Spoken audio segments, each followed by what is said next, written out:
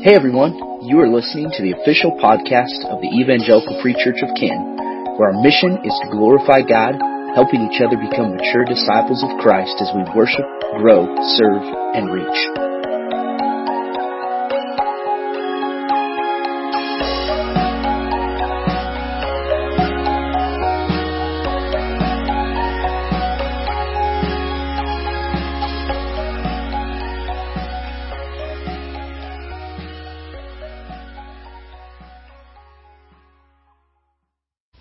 Hey everyone, welcome back to another episode of the Sunday School podcast, where we take Sunday's sermon and unpack it a little bit more and talk about some of the details regarding the study that took place throughout the week and the text that maybe we just didn't have time to jump into in its fullness on Sunday morning. And so we encourage you, if you haven't listened to Sunday's message, that you would go back to the episode before this and do that. Just so you're familiar with what text we are talking about. And if when we give references to that or talk about that, you'll know what we're referring to. If you did listen to Sunday's message already, but you don't really remember it super well, go back, listen to it again. Good opportunity to just refresh yourself and to immerse yourself further into the text. So we're going to be in Matthew chapter 6, and this is a continuation of the series, Lord Teach Us to Pray, that we've been in. This is week number 5, and we've got just a few more weeks left in this, but this week we began looking at lessons from the life and ministry of Jesus when it comes to prayer, and there's really 3 parts to this.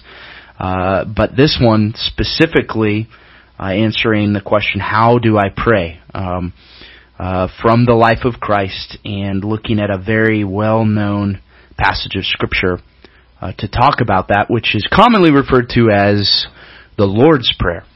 I like that it's in the Sermon on the Mount, the Lord's Prayer. Why do you like that? Because this is this is my wheelhouse. Okay. I wrote my first paper on that. Okay. On the Sermon on the Mount. And it's often the most quoted section of the New Testament. It's very significant in that it's Jesus' teachings. So, yes. And bring us up, expand upon that a little more, because it may be helpful for people to have a little broader understanding, even just briefly, of the context of this in the Sermon on the Mount. What's the significance of the Sermon on the Mount? Because this falls right in the, and contextually it's really important we would understand that. And that's a piece of this. So if you're listening to this, it's really important that you understand the context surrounding a text. And any pastor, shepherd who's teaching that is going to do a good job is going to be thinking in their presentation of that text about how the context surrounding it influences the interpretation of that passage. If you just cherry pick passages out of Scripture, you fall into a really dangerous habit of making Scripture say what you want it to say rather than interpreting what Scripture already says. And that would be the difference between eisegesis and exegesis. Eisegesis, taking an idea you want to be true and inserting it into the text and finding passages that will defend your idea, versus exegesis, which is exegeting a text, taking what it says and determining what you should do from what it says, rather than the other way around. Yeah, so the Sermon on the Mount comes very early on in Matthew. It starts in chapter 5, so it goes through 5, 6, and 7. So 6 is right in the middle, and that's where we find the Lord's Prayer. And what's interesting is how Matthew lays this out. So he comes through the beginning of his gospel with the background of Jesus, his genealogy and his birth and baptism and so on and so forth. And so this is kind of like Matthew setting up Jesus' ministry. And they go up on, that's commonly called the Mount of Beatitudes, because the beginning of Matthew chapter 5 is the Beatitudes. But it's Mount Olivet, which is right there, right next to the Sea of Galilee over near Jerusalem. And so he's up there. It's a very big, vast area where his voice will carry. He can, teach to a big crowd. And so he goes through this whole discourse, this 5-block discourse of different things that are important to believers. And when you read through the Sermon on the Mount, it kind of gives you a manuscript of how, as believers, we're called to act and how we're called to respond and be obedient to Christ. And so it's very significant in there that prayer is a very important aspect of that, and that's why he talks about what's commonly called to now as the Lord's Prayer. Excellent. Thanks for sharing that. Yeah, I like that. Yeah, that was a good summary. So, in the scope of this, I want you to picture too, Jesus sitting down with his disciples, and literally says Jesus sat down on the mountain. His disciples came to him, and he began to teach them, saying. So these are, imagine Jesus sitting there with his disciples, and it's commonly assumed that there was a crowd of people that gathered and were overhearing this too. But specifically in really Matthew chapter 6, and the parallel passage to this is Luke chapter 11, which is where we see, the Luke chapter 11 is really where the title for this sermon series came from, where it says the disciples came to him and said, "Lord, teach us to pray." And this is a summation of Jesus' response to the disciples asking this question. And so that's the root of the question we're trying to ask is, biblically, how do we pray? What does this look like? And Jesus gives us such a profound example here. And we'll kind of jump back and forth a little bit between using some of the sermon curriculum questions. If you don't know what that is, if you go to our video description, whether that be on social media or YouTube, you'll find sermon notes. And this is a curriculum we write each week that is meant to go in parallel with the message for that week, with the desire that you would take that and actually dive into Scripture yourself. So if you don't have a regular devotional you use, you can use this. If you meet with a small group of people or have been considering doing a Bible study at home, use this resource. It's free. We want nothing for this, or we just want to equip you to be able to study Scripture more. So use that. But the other thing, we'll just talk some more about just other texts and the emphasis here in Matthew chapter 6. One of the things I want to note in this is a great fault that has happened when it comes to these really well-known passages of Scripture. Is there's a lot of people who can quote these but actually don't know what they're really saying. And part of that is due to more liturgical styles of worship. I love liturgy. I think it's great. I have nothing against liturgy, but I do have something against just kind of going through the motions because it's what we're supposed to do. That brings about no transformation. It brings about no difference when it comes to how we interpret Scripture or how it has implication in our lives. And when we get into those habits, I believe we're most prone to falling into just legalism, which is we do this because it's the rules, because it's what you're supposed to do, and it's in this form, in this way, and that's the end of the story. And I think that has the potential to be dangerous. In the same way that it's dangerous to just do your own thing apart from Scripture, it can be just as dangerous to just kind of robotically quote or do something without any meaning behind it. Yeah, and just to give some kind of perspective outside of Scripture, it's like using the word love. You know, if you tell your spouse you love her or him every time you leave the house, but you're just saying it because that's what you're supposed to do when you walk out the door, do you really have that meaning behind love? Right. And that's where a lot of this comes from. I mean, when you're praying, a prayer such as this, if it's just mindless repetition, it doesn't mean anything, and you miss the huge emphasis and implications that are in the text. Yeah. And something else I wanted to touch on too, since we were talking on the Sermon on the Mount, that makes this unique is the end of the Sermon on the Mount, the very last two verses, is 7:28 and 29. It says, "And when Jesus finished these sayings, the crowds were astonished at his teaching, for he was teaching them as one who had authority and not as their scribes." So that just sets it up even more that there was some weight behind the sermon discourse. Yeah. No, that's a fantastic illustration. And even a challenge just in that, to stop and think, do the things that I do in my spiritual life, do I do them to check a box, or do I do them because I want to know God more? And there's a difference. There's a difference in motivation. And if you're just doing something to check a box, you're missing the depth of relationship that you could be experiencing if you're doing it because you long to know who God is based in who He has revealed Himself to be. So, great starting just challenge off the cuff. But one of the first questions, just even in the sermon curriculum itself, is what difference can it make to pray my Father instead of our Father? This referring to the first line of the Lord's Prayer. It says, "Our Father in heaven, hallowed be your name." And this is a powerful distinction. A lot of people unintentionally make this a individual thing. So we might say our Father who's in heaven, but we really mean my Father. My God, I'm coming to you as my God, the one to serve me.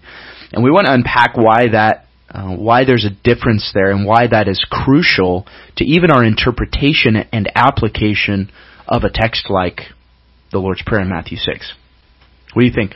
Why do you think there's what difference do you think that it makes to pray my instead of our? I would say in the scope of application and how it affects the church. Well, I think if you're praying it as my instead of our, you're putting your needs above the collective needs of the entire church. Yes. And that's not what we're called to do. And we talked about that a little bit last week, that it's not a prayer about me, it's a prayer about us, or doing things for us, the collective church. Yeah, and it's really unifying. When you see, when I'm praying our, if I see that visibly, and I apply that, our Father, then when I'm praying that, I know, wow, I'm a part of a family of people that are called to the same mission and the same purpose. Whereas if it's I'm limiting this scope of view to just my desires, my worldview, my kingdom, it's very individualistic, whereas nothing God does is individualistic. And that's why we believe the church is defined by all of those who confess faith in Christ alone, by faith alone in Christ alone. That corporately we are the church. The church is, you'll probably hear us say this in the future a lot. The church is not the building you go to. Get that out of your head, okay? Just start there. If you profess faith in Jesus, you are the church, which means you represent the family of God everywhere you go, in every setting God has placed you.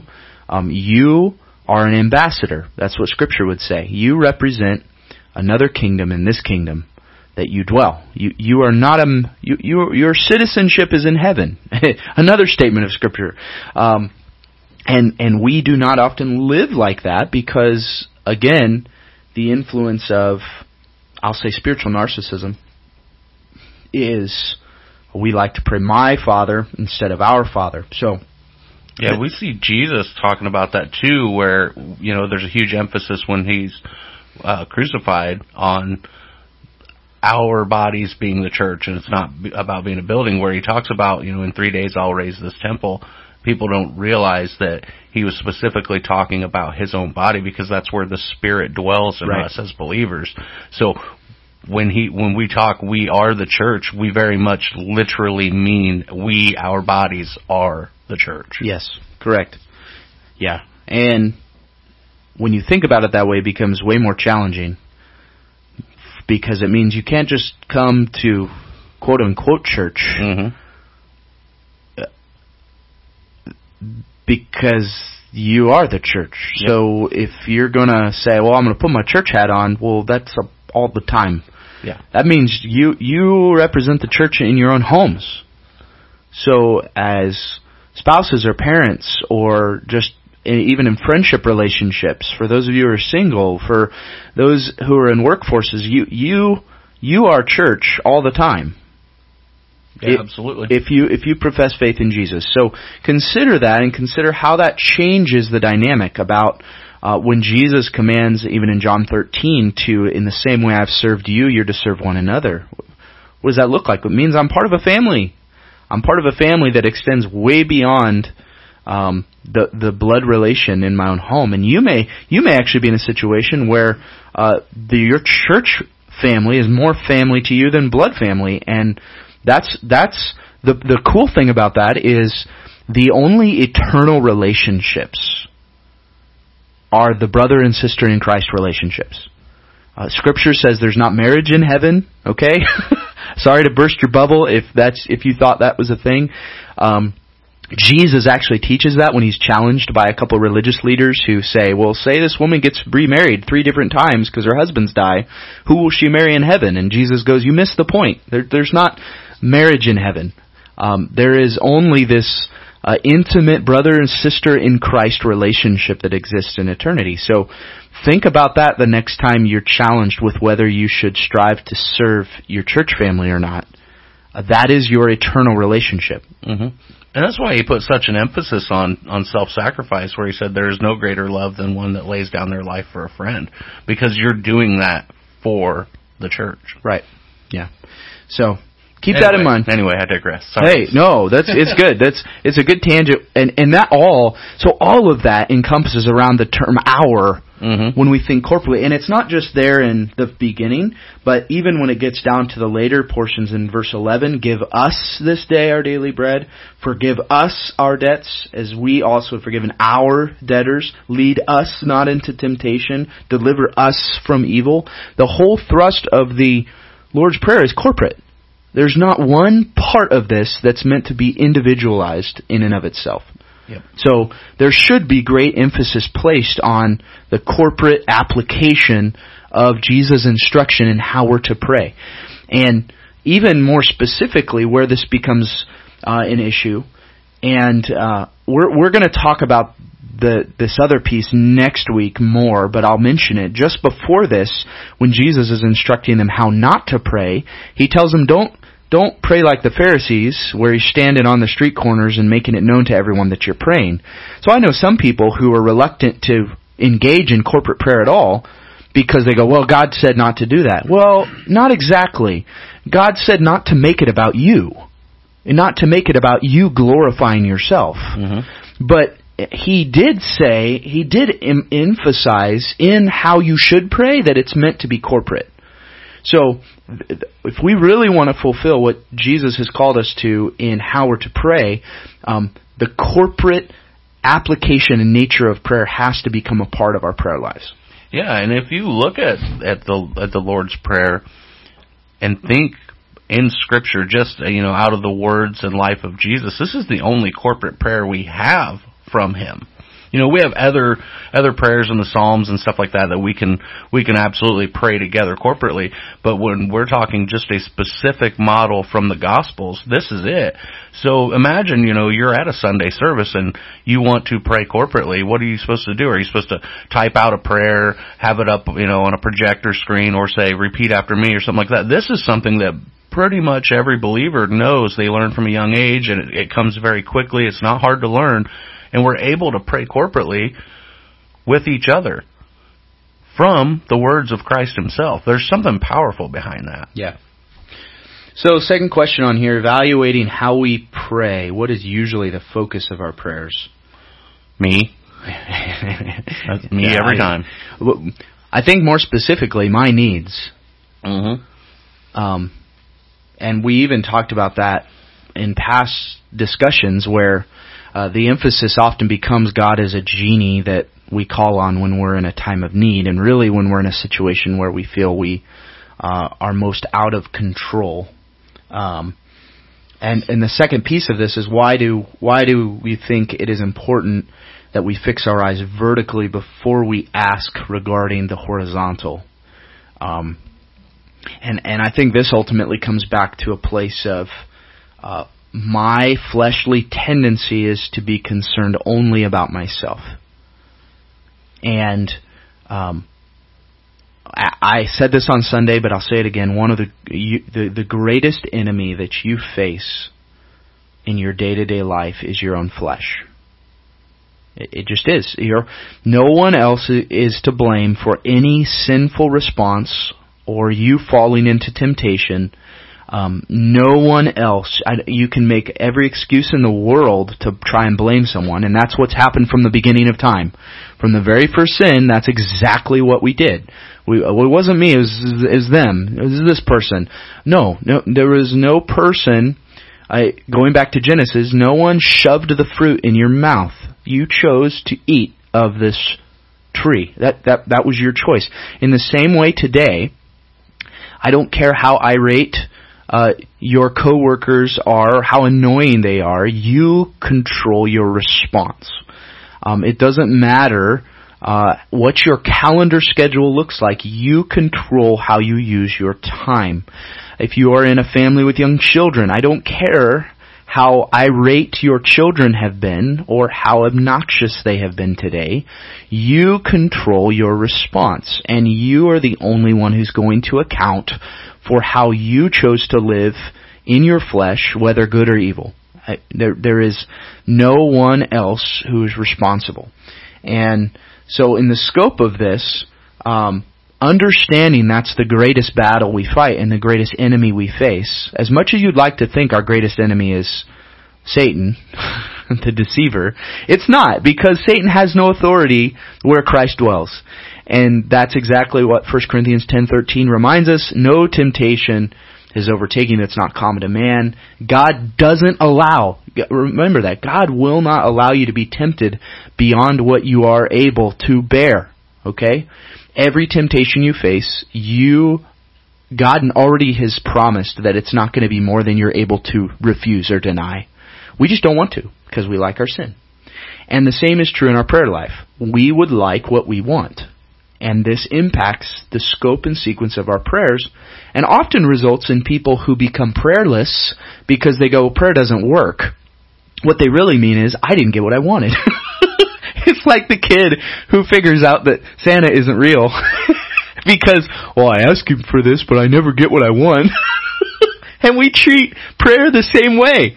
I come to God with my list of wants, and I expect Him to fulfill those.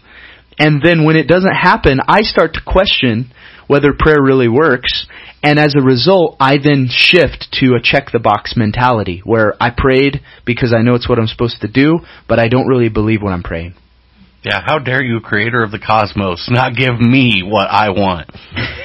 And that's what kills me. I see it over and over again in the Gospels. We see this everywhere. All these people come to Jesus, not for, help me figure out how I grow in my relationship with God, not for, what do I got to do? It's, can you fix this? Can you heal this, Jesus? Can you make this go away, Jesus?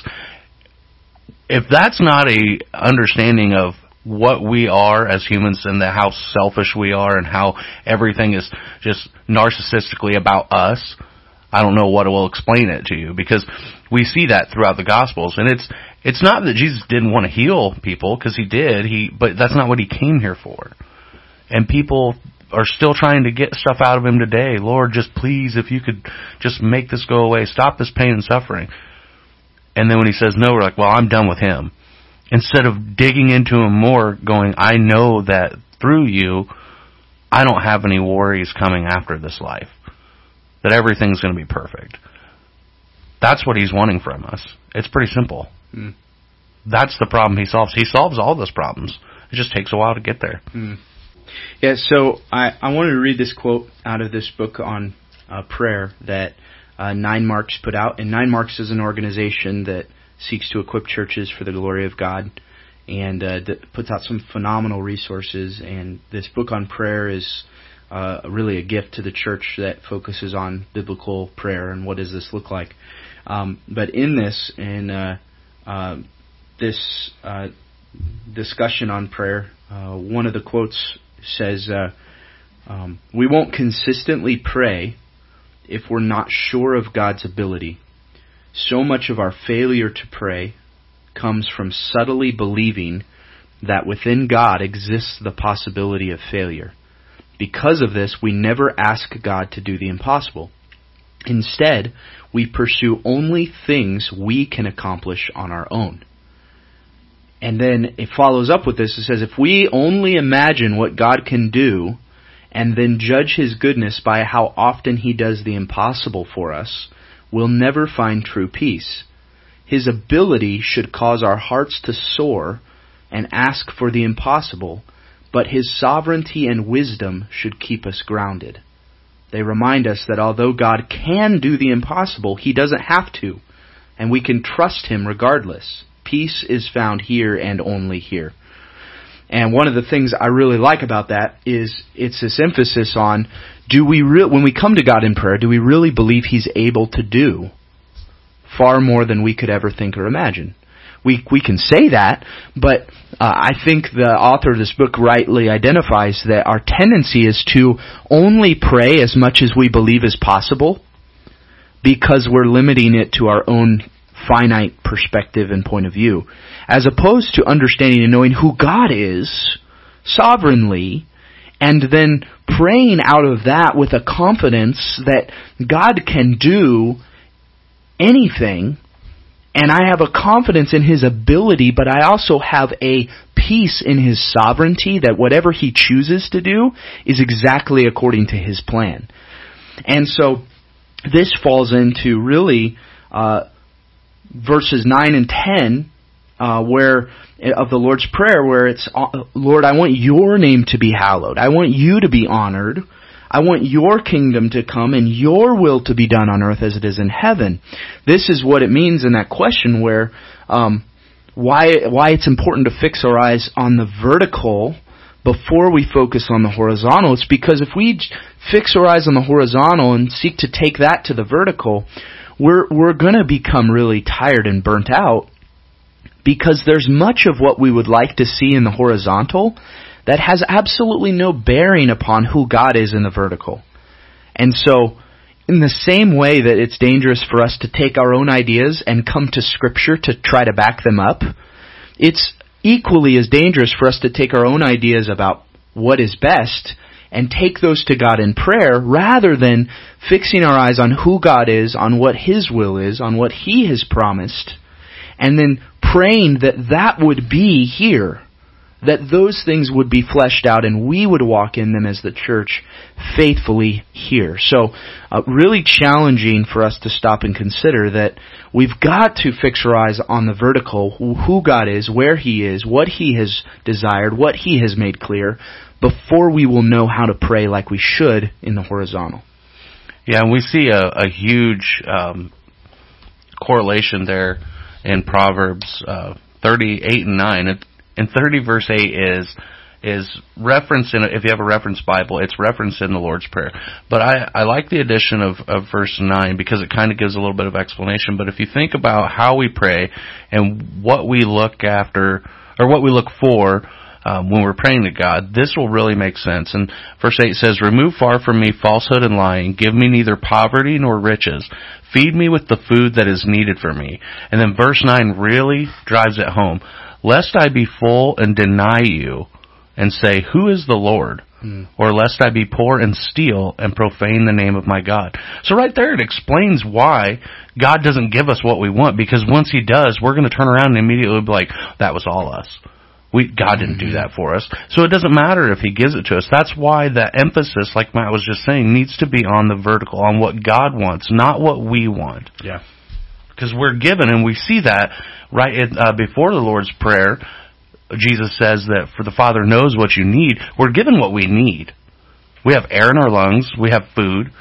We're surviving this life. We have everything we need. We have salvation. We have all these things. So we're given what we need. We're just not always given what we want. Yeah, and that even parallels with Psalm 37:4, which says, "Delight yourself in the Lord, and He will give you the desires of your heart." And the emphasis there is simply on the fact that if you delight yourself in what the Lord delights in, the desires of your heart will change.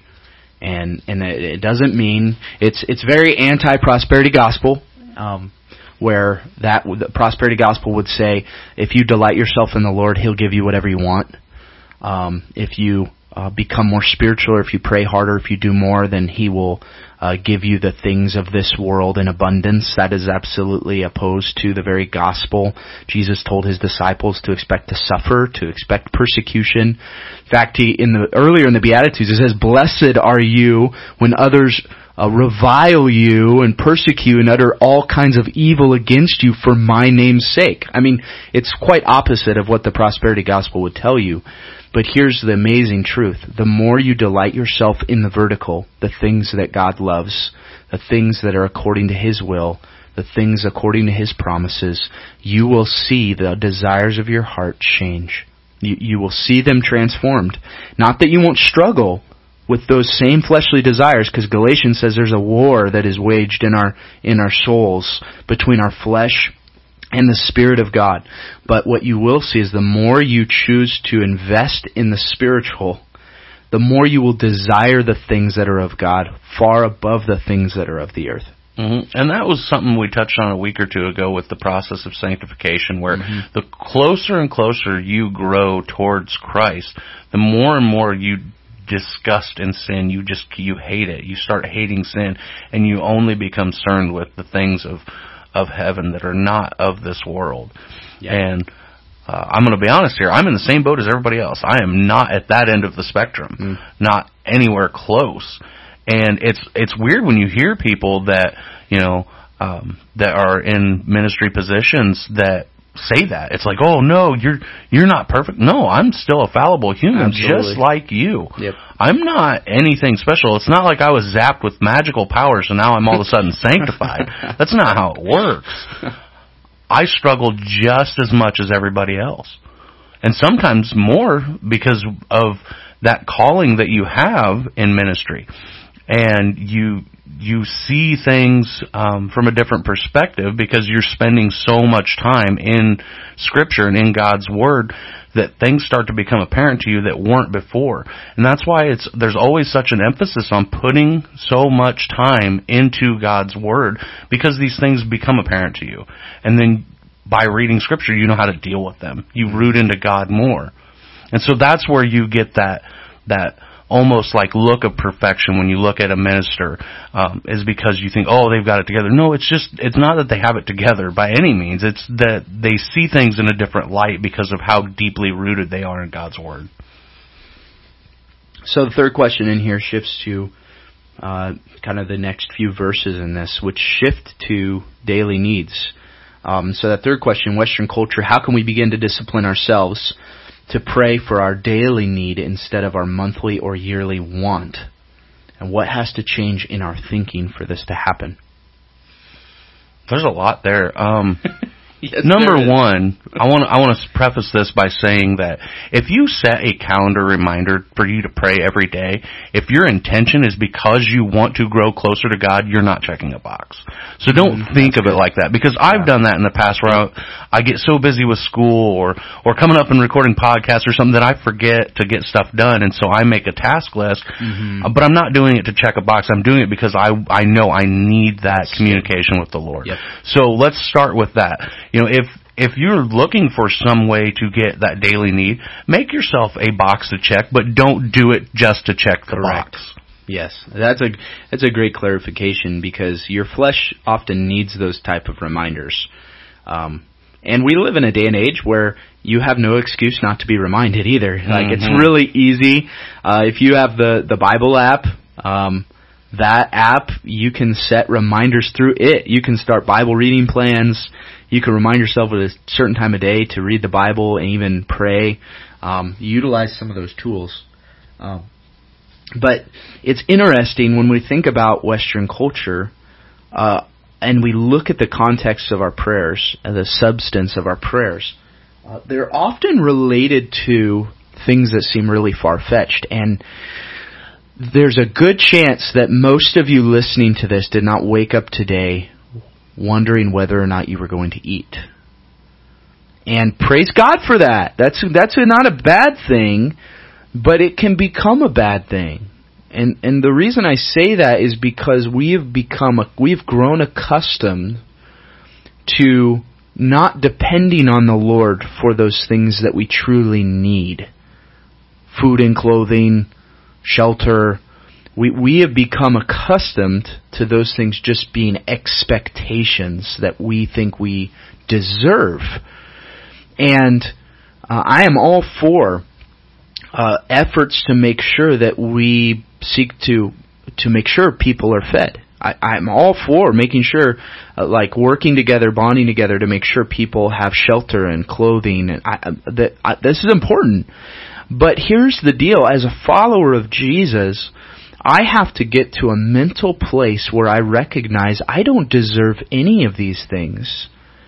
And I need to have a dependence on the Lord to provide for my greatest needs. And if I am just depending on myself, then when I hit a point of crisis, I am going to be in chaos. If you really want to have lasting peace and comfort in the midst of every life circumstance, you strive to discipline yourself to walk in dependence upon the Lord for everything. And that includes the daily needs that you have today. And so this is challenging. And honestly, I'm still working on what does this look like practically every day in what happens when I wake up in the morning. What are the first prayers that I say in the morning, and how do those influence how I see each part of my day?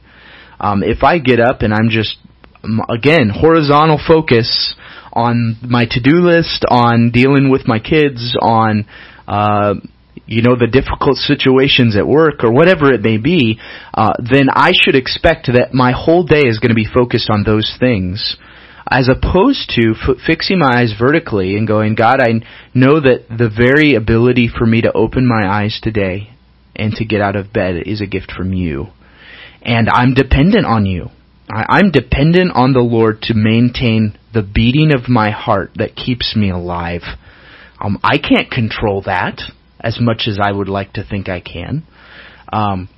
So there's a lot that can shift in our thinking in order that we focus on our daily need rather than the future wants of our life. Jesus encouraged this at the end of Matthew chapter 6, where he says, don't worry about tomorrow, for tomorrow is going to worry about itself. Each day has enough trouble of its own. How do I apply that? Well, I recognize that all I'm promised is this moment. All I am guaranteed, I can walk out of this hour and something happen and I be with the Lord. I have no control over that. Now, unfortunately, we don't think that way. And that's what leads to the most regret, is we think that we have all this time, and the reality is you aren't in control of that. You don't have no idea what's going to happen. That you are dependent on the Lord for the very breath in your lungs. And so, seeking to understand that and not live as if you have all this time, but simply being faithful with today is a great challenge for how to walk and live as a follower of Christ. Yeah, to follow that up, that's perfectly explained in James, James chapter 4, 13 through 17, where he's talking about boasting about tomorrow. And the gist of it, just for sake of time, I won't read that section. You can look that up. Again, that was James 4, 13 through 17. Read your Bible. Yes, read your Bible.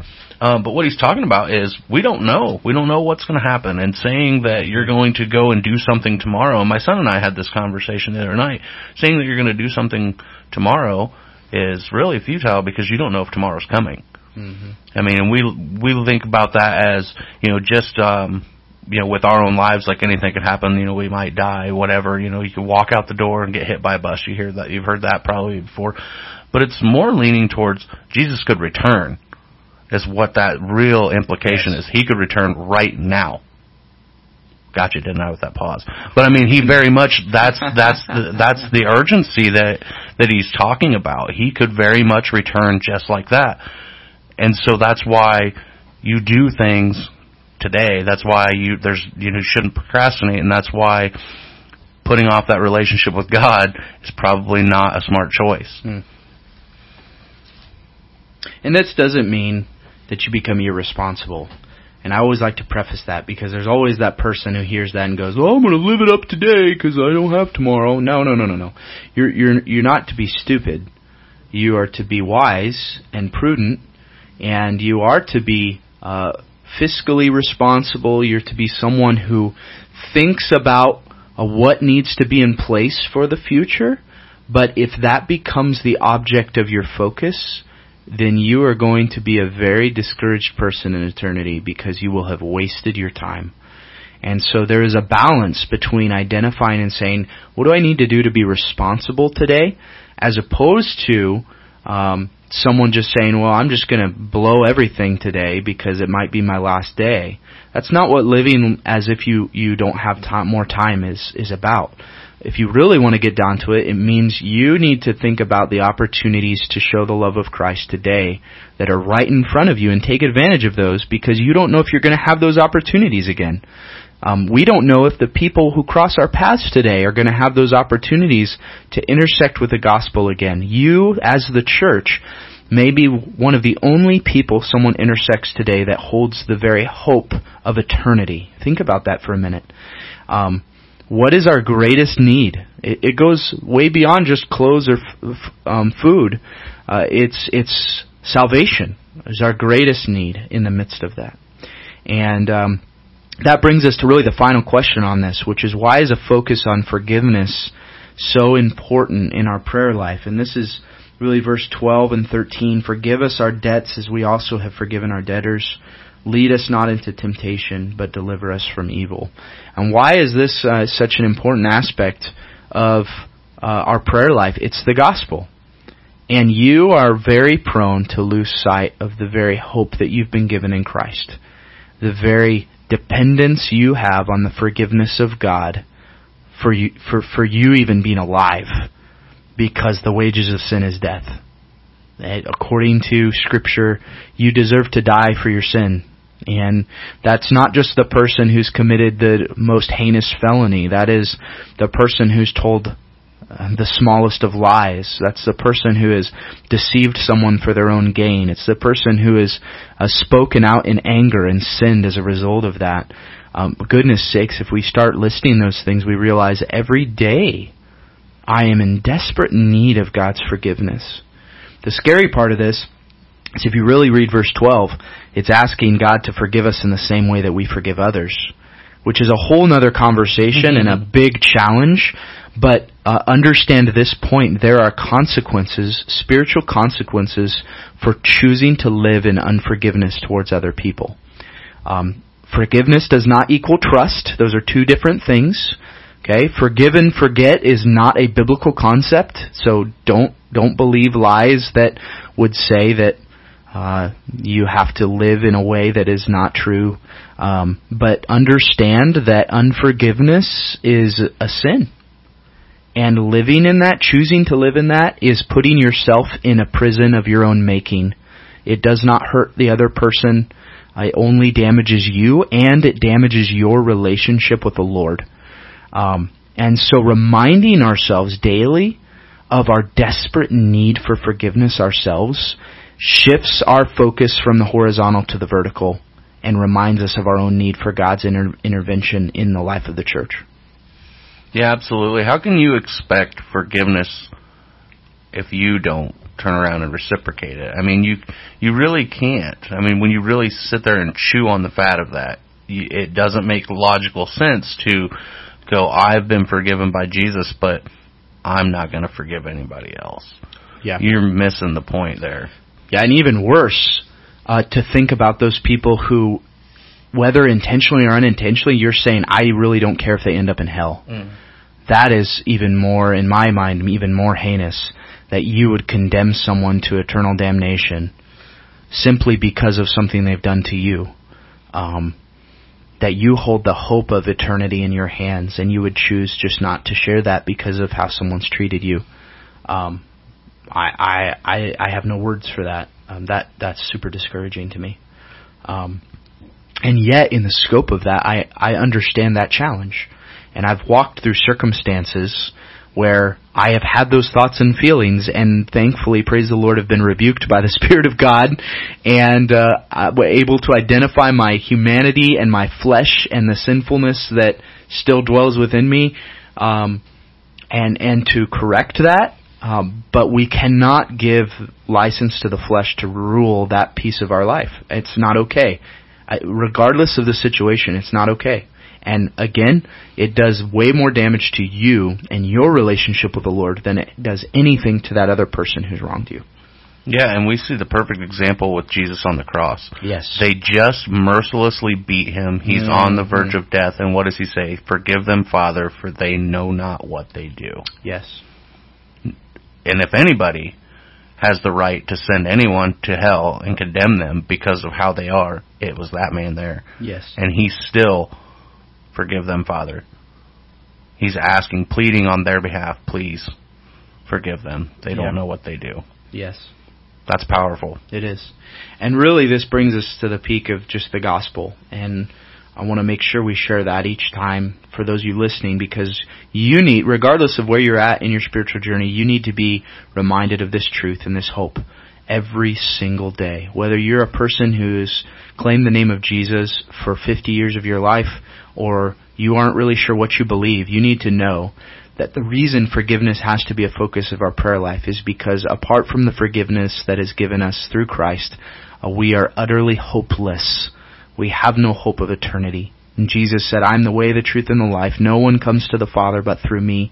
And then Jesus gave His own life in obedience to the Father so that all those who believe in the name of Jesus to be saved will indeed be saved and can have a confidence, a hope, and a peace that goes beyond anything this world can ever offer you and extends into eternity in the presence of God. And through that, it opens up a door of communication through the blood of Jesus where we have direct access to the Father in prayer. The very gift of prayer is open to us through the salvation that can only be found in Christ. And so, if you are in a place today where you're just wondering, how does that come to be? I just want to challenge you. Today, you either choose to surrender your life to Christ or you don't. There's no middle ground. We either are surrendered to Christ or we're surrendered to our flesh. And we will choose to walk in that today, one way or another. And our prayer would be that you would come to a place of surrendering to Christ and experience the hope and joy and peace that can only come from Him. And if you have questions about that, please reach out to us. We would love nothing more than to talk about that, to share further the hope of Christ, and to give you resources that can help you grow in that and even bring you into community, which is one of the most beneficial and biblical ways that we walk on this journey of life together.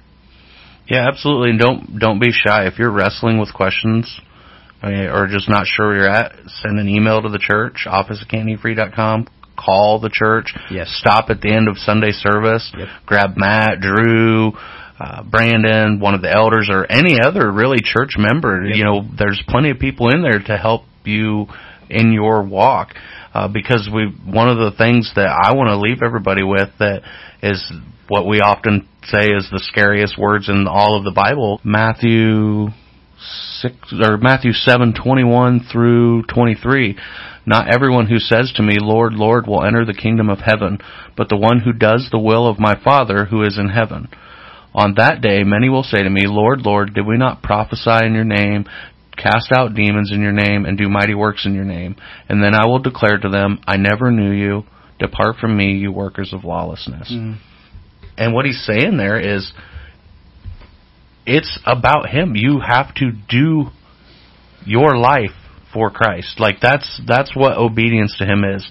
Everything that we do should be done for the glory of God. Mm-hmm. And we find that in Scripture as well. That's not a direct quote, but basically that's the gist of it, and that's in there. So really sit down today and be in prayer and think about what you're doing, where you're going, and how you're going to get there. Yeah.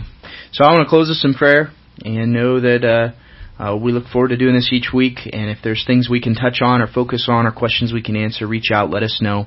We'd love to know that and be able to walk with you better. Father, thank you for this time. Thank you for your word and for the truth that equips us in our walk with you. And I pray for each person listening that you would give them a desire to grow and a hope that's rooted in that which is eternal, not those things that are temporary. I pray for the burdens that encapsulate every person who's listening to this. Lord, we know the weight of this world is heavy, and yet we know that Christ has overcome the world, and that we can have faith in the midst of chaos simply because our hope is not here. So, Lord, I pray for that. I pray for transformation. You would continue to build your church according to your purposes for your glory. We pray this through the name of Jesus, our Savior. Amen. Amen.